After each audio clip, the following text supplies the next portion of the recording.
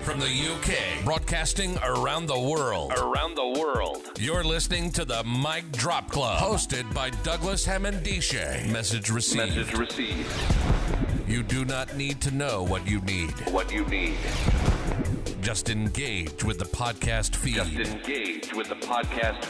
Providing weekly insights into cool stuff we've read, saw, did, or heard about what made us say, wow, eureka, damn, nothing is off limits. If it motivates and inspires you to reach your goals, then it shall be discussed. Featuring guest interviews from high performers and people of influence, and weekly awards for the best mic drop moment. This podcast is guaranteed to leave you pumped up for the week ahead. Don't just live life. Make life boom. Dusty Bin and all that. So, yeah. Hi, everybody. It's Douglas Hammond-Dische from the Mic Drop Club today. I am super excited. You can probably tell from my iris. I've got Dr. Joel Brown in the house. Yeah, well, indeed, sir. So what we're going to be doing today, we're going to be breaking down quite a few far-ranging subjects, but distilling it down to essentially our why. Yeah. This podcast is going to be centered around: do you need permission before you can proceed in anything that you want to achieve in your life? So first of all, Joel, massive big up to you. Thank you very much for spending some time. I know your time is premium. So let's break down your why and how you got into this space. Yeah. First of all, thank you so much for this invitation, man. I don't take it for granted. I have been earnestly on the edge of my seat, just looking forward to just this chance to chop it up with you. We had a kind of like a preamble meeting just a couple of weeks back, and I was just like, this guy, there's just so much common ground. There's a sense of alignment, of purpose and destiny. And I was like, super, just captivated by your own story, your own resilience. And it just made me think about my own life and my journey. So just for your audience who might not know like a little bit about my why and the background, so I'll just kind of give that real quick. So I'm of Jamaican heritage, was born there, grew up there, and came over to the UK in my kind of like teen years, went into do my A-levels, went into medical school, and subsequently after leaving medical school, became a GP. And you asked that question about, what is my why? And this idea about not needing permission to discover who you really are and really just taking those steps to kind of break out of the mold, as it were, because I think I'd kind of always had this idea that the culture of medicine and the sense in which who you were supposed to be and what that was supposed to look like, who you were supposed to hang out with, what your career was supposed to look like, there was a sense in which all of that was kind of determined before you got there. There was kind of like this kind of path. There's this that you were expected to conform to. I mean, whether or not that was explicit or not, that was certainly the sense that I had. And I always sensed this, almost like as if I was pushing against the grain, not just to be confrontational, or I just felt like, I just didn't want to stick to whatever the stereotype might have been, whether that was a stereotype based on, race or different cultures. I've always had this sense that I want to feel like I can do what I want to do, despite, whatever was kind of blocking that. And so, I think when I put my finger on it, like what it is that I've tried to discover, what were the moments of clarity through some difficult seasons, feeling unsure about my career as a doctor at times, thinking, did I kind of wind up in the wrong place, whether you want to call it imposter syndrome, having challenges of exam failure, or just feeling disillusioned about what it all kind of means. Because as I said, like when you feel like you're supposed to do this, you're supposed to do this research project, or this is the path that you're expected to go, and me thinking that's not where I felt like I was inclined to go. There was that sense of, boy, what am I supposed to be doing? But these clarity moments of just genuinely sensing, you know what? It's not. I genuinely feel that it's not an accident that I've ended up in the world of medicine, and I've been given this opportunity to demonstrate to others who feel like I'm supposed to be stuck in the mold. I'm hoping that I can demonstrate to others the joy that comes, the freedom that comes from taking your career into your own hands and molding the career that you want. Fantastic. And you covered a lot of ground in there. And I was just waiting for the moment to give you a mic drop.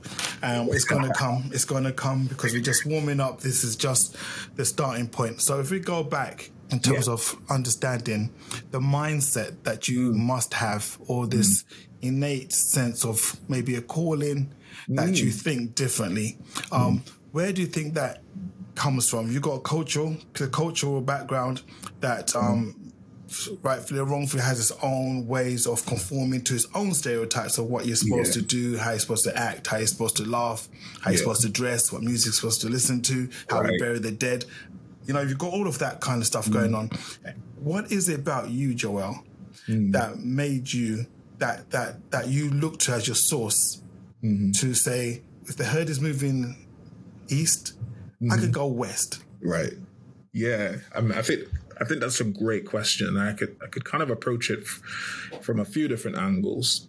But even if I start out with the culture of medicine and the understanding as to what types of careers you should go into, and just the sense of the path that you're supposed to go, how it's supposed to be.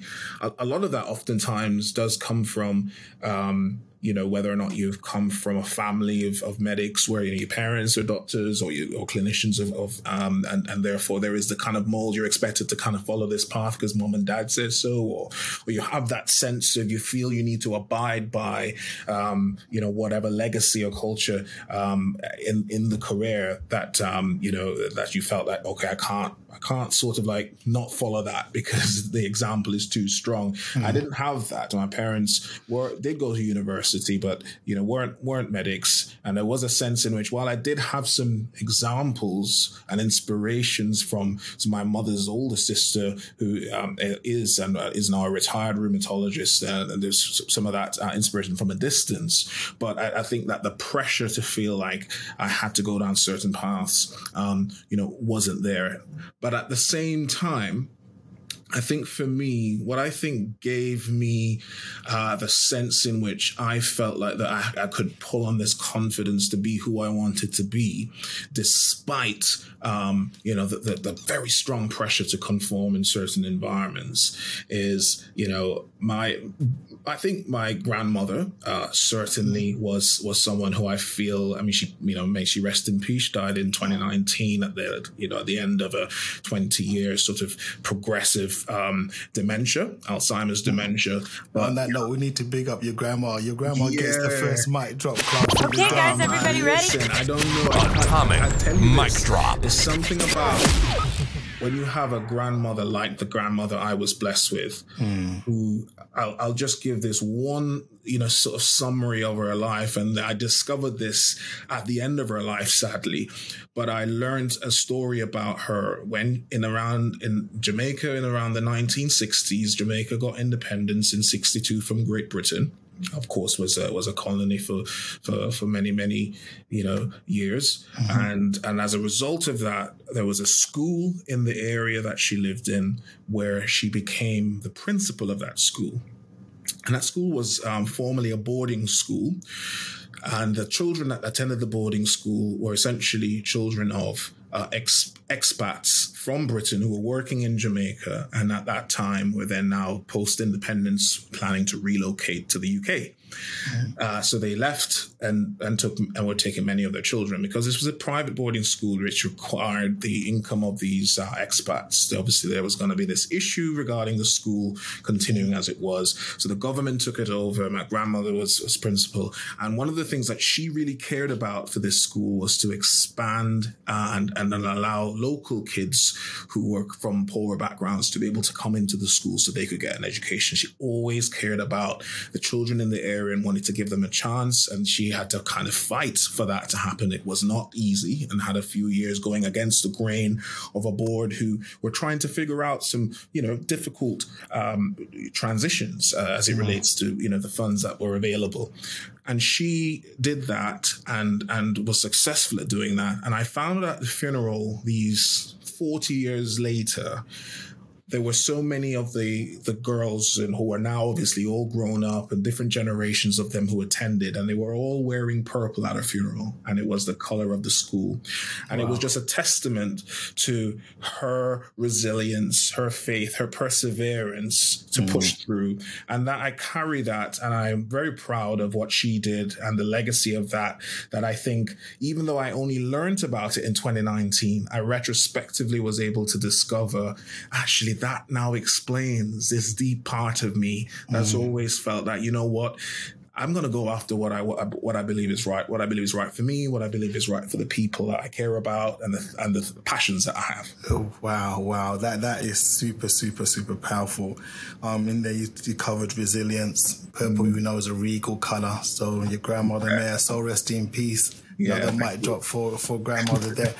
Because so often there's a compelling narrative that we are not fully conscious of that dictates how we play out the moves in our own lives. Yeah. For myself, if we can talk back and forth, there's an innate calling. I don't know what it is. Sometimes I wake up in the morning and I just have to express myself. Yeah. And until I've done that, I'm not going to be happy. And this has nothing to do with whatever work I'm supposed to be doing. It's almost, if it's a physical presence, it's the unseen hand guiding me to go do stuff. So particularly as a black man, being raised in the UK, we cannot shy away from some of the negative stereotypes that we have to counter every single day when we turn up, with wearing the mask. Yeah. And then we come home to our partners and our partners ask us, why are you so tired? Because we've been acting half the time. Particularly in the early stages of my career, it was acting throughout the day. And there's this thing about the British culture. For example, you spoke about permission right at the beginning, and I think we break it down more. The British society, British culture, I think this transcends all races, actually. If you greet somebody, you ask how you doing. Yeah. The polite response is to answer back, I'm fine. I'm fine. And we're looking for permission. Yeah. Before we reveal that which is what we actually are experiencing. I feel like crap. And it sounds like you need a mic drop. Okay, guys, everybody ready? So there's there's so many layers that we're trying to unpick that we've navigated, and we are still navigating through. Yeah. To just be here and present. Yeah. Present. You spoke about your grandmother. Having dementia. I worked in an old people's home for many years when I was training as a nurse. And when I was training in 2003, there was a lot of, should I say, racism from the patients that don't want to be touched by a black person, all this kind of stuff. And dementia played a big part of it as well, because they could only go back to a time when there were no black people in there. So there was genuine frightenedness. They were genuinely frightened in some regards. But now, I went to do a shift the other day, and the ward, same type ward, early onset dementia ward, same smells, same care regime. The fundamental difference is there are now black people as patients there. And that was not there when I was training at all. So the games they were playing, for example, we've got dominoes on one side being played. We've got cards on the other side being played. When we're playing music as therapy for the patients, it's eclectic. And I think all of that lends itself for a healing or coming together, because I think we're the descendants. I'm first generation. You're No, I'm first generation because I wasn't born here. I came here when I was young. Yeah. But certainly we are not 2-3 generations deep enough. But as we're having this conversation, things are unfolding right before our eyes, are shifting what we perceive to be the norm. Like you being a doctor, certainly when I was training, no way that was something I would, if I did picture a doctor, it would be more in the guise of Sir Trevor McDonald. Right. Not somebody with dreadlocks. No. So it's certainly refreshing and right and exact. And I saw another black person sort of in, I think, Channel 4 News with dreadlocks last week or 2 weeks ago. So things are changing. Do you think the shift is fast enough? Or and also it's a double barrel. Do you think the shift is fast enough in terms of people's perception? Yeah. And do you think there's more that black leaders such as ourselves can do to inspire the ones coming up, that they do not require permission to think differently, act differently? Yeah. That's just, I love these power pack questions where it's like, yo, so I'm gonna answer it to the best of my ability, and I'm gonna touch on some of the things you mentioned there about, the varying stereotypes, and how, you know what, I had to come to the realization that stereotypes, there is a point you can argue that human beings will stereotype. They are in part due to patterns. They're patterns that we see, and our brains interpret patterns and rely on our ability to use patterns as a means to say, okay, right, so I saw it this time, so the next time I see that, my brain has a reference. And stereotypes, as I said, in a way, they are part of the mechanism that we navigate the world around us and try to, as I said, make decisions. And, they can be good, bad, or indifferent. And of course, when we talk about racial stereotypes or cultural stereotypes, for instance, coming from Jamaica, there were lots of assumptions about the type of personality that I might be. I might be a bit more laid back, not that serious, maybe athletic. I'm not very athletic, as most of you can probably tell. Usain Bolt is amazing. I do not have any of those physical abilities. But trying to kind of navigate a world where there are sets of assumptions of what you're supposed to be into or not can, as I said, it can be quite laborious. And I think it's making that internal decision, or having people around you that reminded you that you have the choice. As much as you feel that these pressures around you are telling you that this is the way you have to go. And I think that there's nothing wrong with expressing the desires that you have, even if it's so-called lands in what people consider to be a stereotype. So for instance, I'm a musician, I'm a singer, I love that creativity. Now someone might look at me and go, oh yeah, you got dreadlocks. Yeah, I could see you being a singer. And they may think it's a stereotype. Or me, I'm just doing it because that's supposed to be what I look like. But I embrace my creativity, and interestingly, in this context of being able to be someone that, yes, I knew and sensed from a very early age that I had this calling or this sense of desire towards healing, towards helping people towards their wholeness. And medicine became clear that, my interest in biology and chemistry, how the body works, and, very early stages in my life, I can remember fostering that desire. This is not something that was pushed into me or told, oh, you're bright, so go and be a doctor. It was very much something that came from the inside of me. That's that deeper sense of, as you said, that hand behind that step, that I believe is or refer to as God. And that sense of calling, definitely big part for me. But I knew that there were other avenues and channels in which that healing calling could flow. And music and creativity is part of that.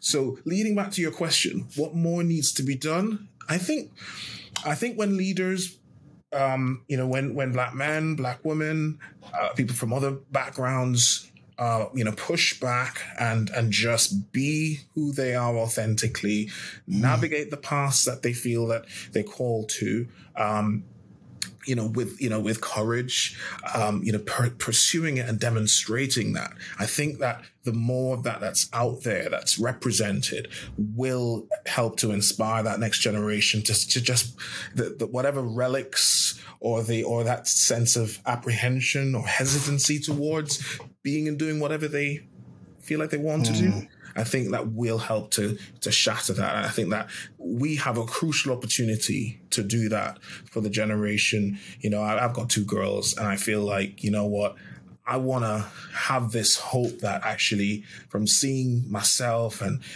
my peers, us just doing this thing, and as I said, for me, just to make that point clear about how I'm kind of building my career. I'm a GP. I don't know if I'd mentioned that earlier because I kind of dive straight into this sense of just, I don't see myself defined by the label of being a general practitioner. It is one, sort of conduit through which, my passions flow. I'm a creative, as I mentioned, singer, songwriter. Clearly, that is a passion, again, that has been cultivated from childhood.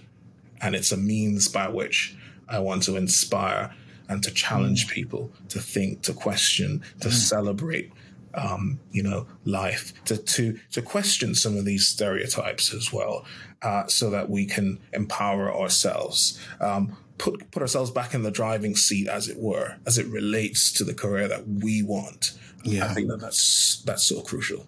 Excellent. And coming from yourself, that carries a lot more weight. I do recall before I came into the health space, I'd done a lot of buddying for inner city kids who don't have father figures.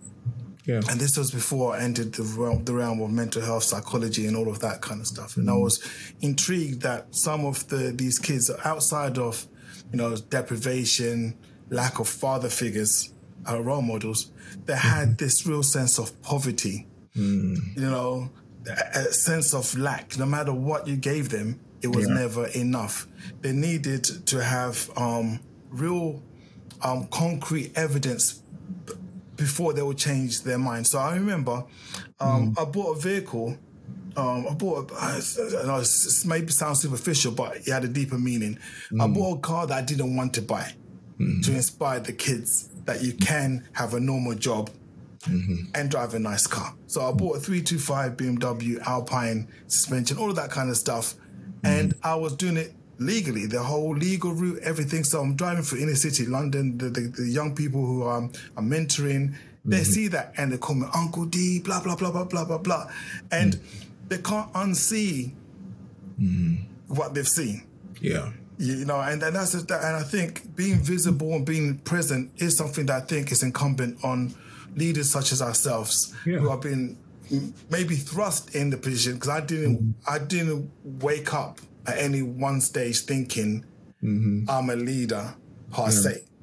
Yeah. But I know, and therefore, because I know, I have a duty to act on my knowledge. Yeah, to help other people, because if I don't, I'm just contributing to the problem. That's the way I see life. So this platform, Mic Drop Club, having these conversations with yourself and like-minded people is just to generate that sense of pride in ourselves that we can do it, challenge your stereotypes, confirm some stereotypes, even if that is the case. Because you being a musician, maybe you could give a quick message for all the creatives who are sitting on the precipice of creating, but feel they need permission before they can create. Yeah, that's such a cool thought. Sitting on the precipice, because there is the fear sometimes that as a creative, that you think everything's already been said that needs to be said, everything's been written that needs to be written. There's this fear that, kind of waiting and thinking, is there any place for me creatively? Is there any need for me? Everything that's ever been written has, everything that needs to have been written has already been written. Everything that needs to be said has been said. And the truth is, I do believe that we were created, and I therefore believe as a result of that, one of our key parts of why we're here is to create, is to innovate, and there is something unique about what every creative brings to the table that despite the fact that other people may have done something similar, what you bring creatively is unique and is different because it has your fingerprint. The essence of who you are is built into the DNA of everything you create. There you go. Guys, everybody That's ready? a mic drop. Absolutely. Yeah. It's so true. Yeah. It's like, I get on the piano and sometimes I can feel like, I'm not formally trained in music, right? So everything I play is self-taught. And I think I use self-taught like that because I've learned from other people. I've watched videos and tutorials, and I started playing music in medical school. So I was not an early worm in that sense, or early bird, is that the right phrase? But I learned, and I felt, and there are times I've sometimes felt like, I don't know enough. Or sometimes I feel like the chords I play, gosh, I wish I knew more, to play the chords that so-and-so plays. And it's amazing how we can sit on our gift thinking it's not fancy enough, it's not impressive enough, etc. And then there are people who've heard me play and sing and do what I do, and they've been moved to tears, and they've just said, thank you for just doing that, or saying that, or singing that, or writing that. And that voice in our head that tells us that we're not needed, or creativity is redundant, or it's a lie.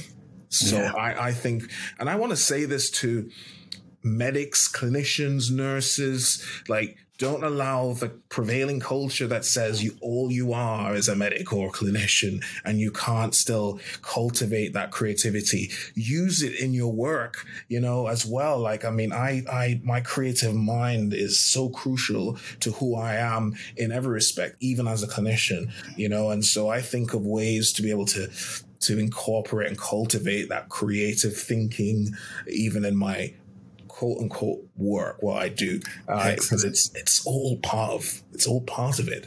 We're not compartmentalized. We shouldn't just compartmentalize our lives. Let's integrate the creative, the leadership, the clinical, and just okay, guys, everybody ready? Absolutely, yeah. Mic drop. Another mic drop for that, because you squared the whole subject matter really, really well, and I like the way you always advocate authenticity, always advocating bring yourself, your skills. So many people in this profession, health, social care, they've got degrees lying under the bed. They've got degrees lying under the bed, and they're struggling sometimes to engage with a patient.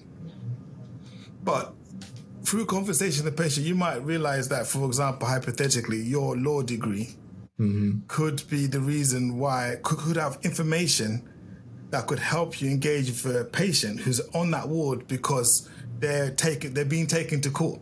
Yeah. And you're struggling to engage.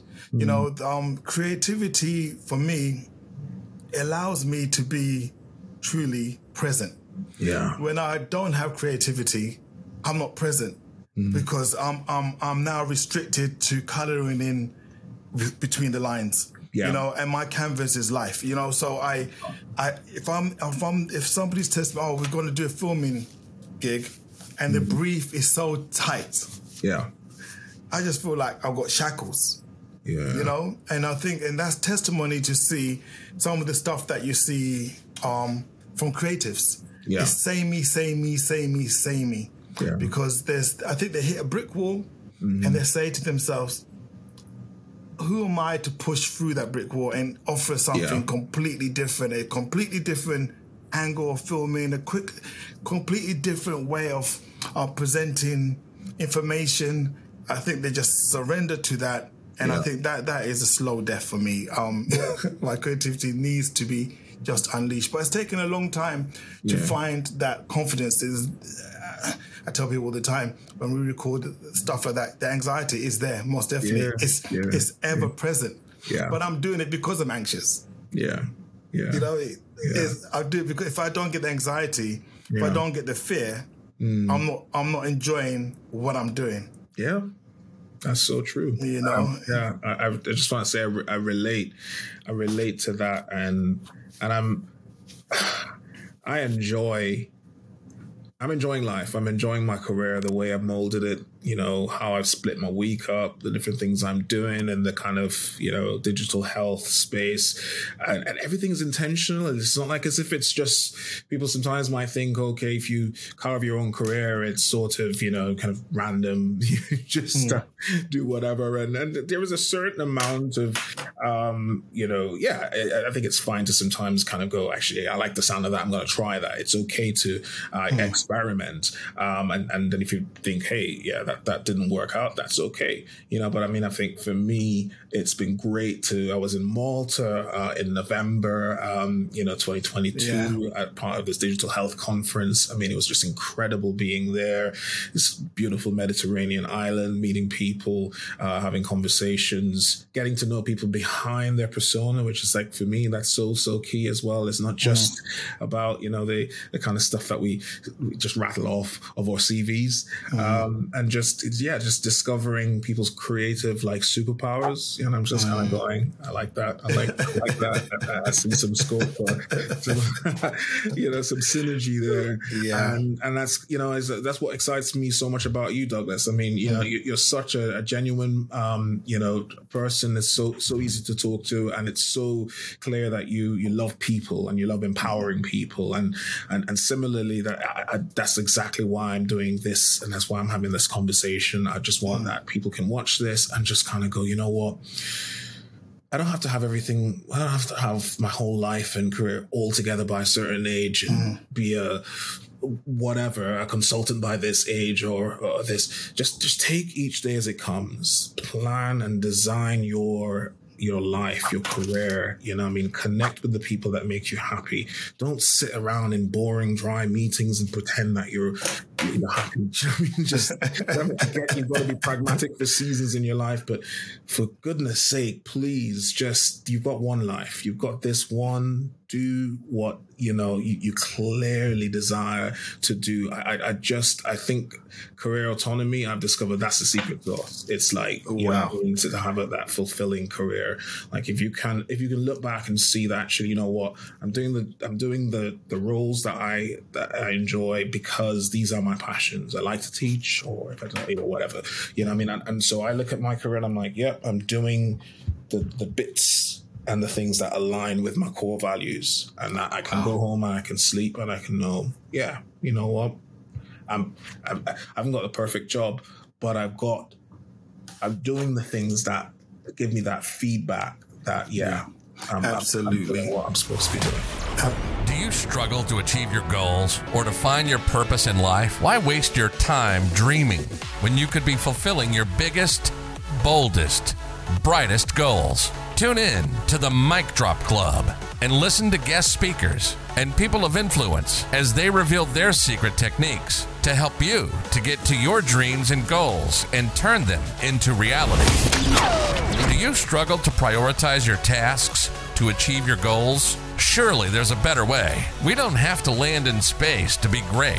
Frankly, we don't need to, but given the opportunity, wouldn't you like to do something spectacular and make an impact? Tune in to the Mic Drop Club, where the secrets behind achieving extraordinary results are shared weekly with your host, Douglas Hamandashay. We'll be with you every step of the way, giving you all the motivation to not just live life, but to make life boom.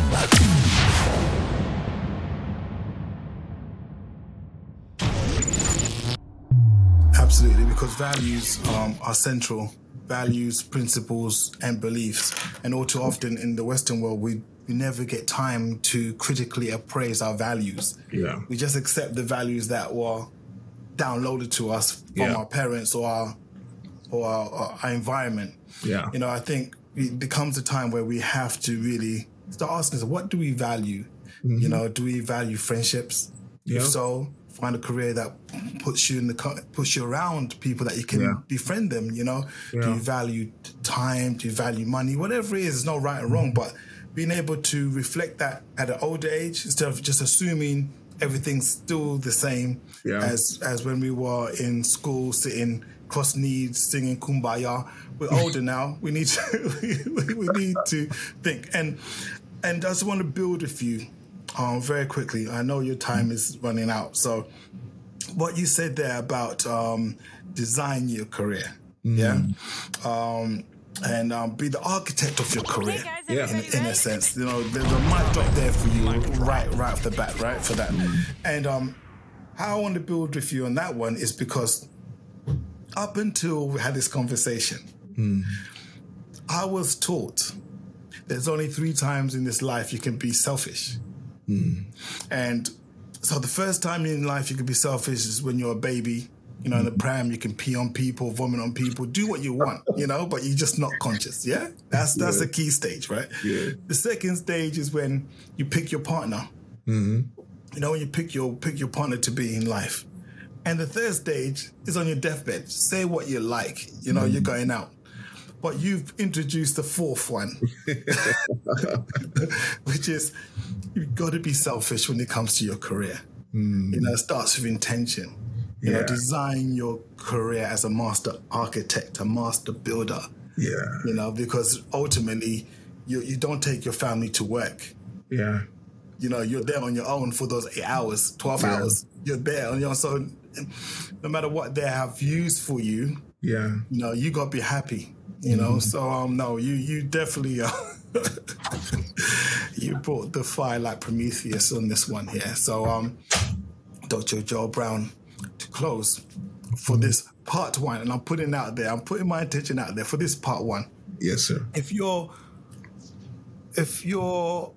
you could go back in time and see your 11-year-old, 12-year-old self, or at a time when you had doubt, what would you have said to yourself?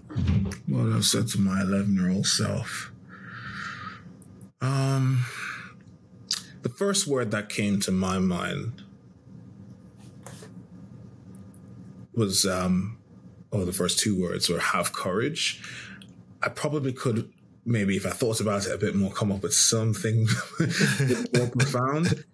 But I found that the times where I've allowed fear to undermine my courage throughout my life so far has been the most costly times of my life, because fear and not being, and fear is real.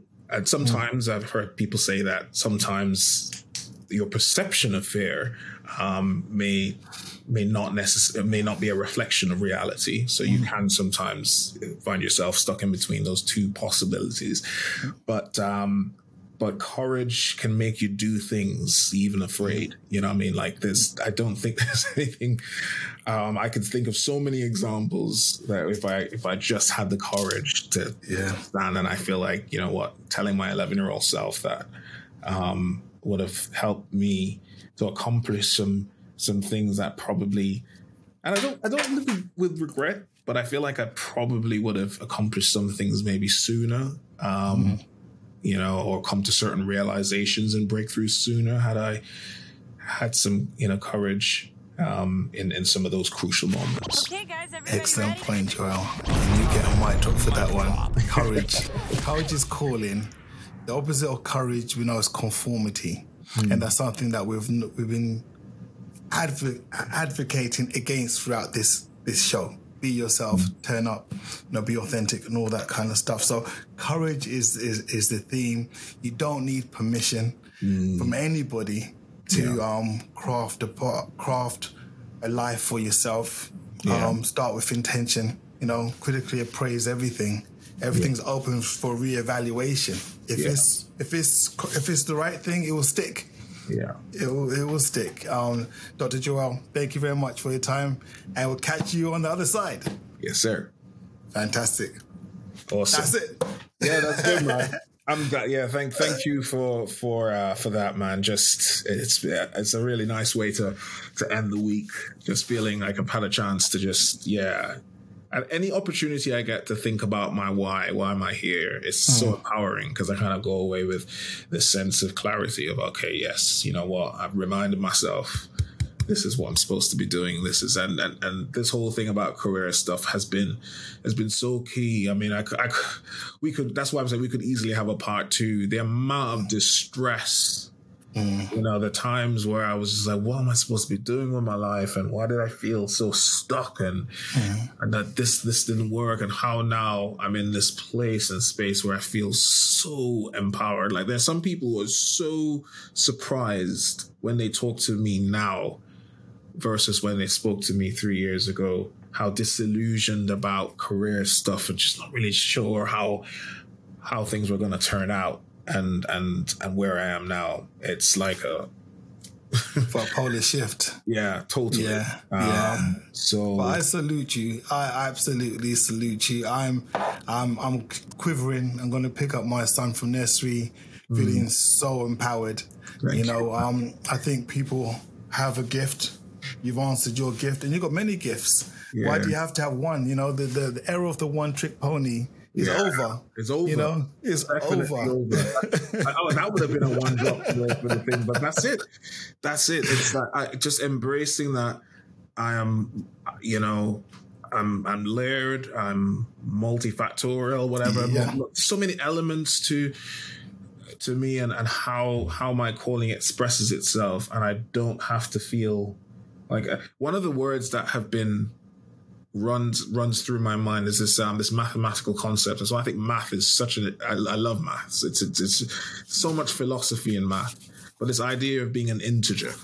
You know, we learn about integers, basically a whole number. So it's not fractal, and being able to embrace the complexities of who you are as but still be whole and be complete and not feel like you have to be your break. So it's that's something that I've had to embrace, that I come with complexity. And as you said, I recognize if somebody tries to read my LinkedIn and go, what's this guy? What's this guy's interest? It's not easy because there are, you know, I mean, I have interest in certain political conversations, in certain, you know, the creative side of things, even within healthcare. There are different. It's just different. Yeah, it's everything. The integer example is superb because whole numbers are broken down into infinite numbers. Yeah, infinite. And so whatever stage you are in our life, we have to count back down, like count to 10. And we have got to do 11, 12, then 20, 21, 22. So every 1, 2, 3 up again, you're a beginner moving up. You know, and so often as creative, you don't want to be a beginner again. Yeah. You don't want to accept. You're thinking, no, I know enough. You got the chords. Yeah. But the next level requires you to go back down to 1.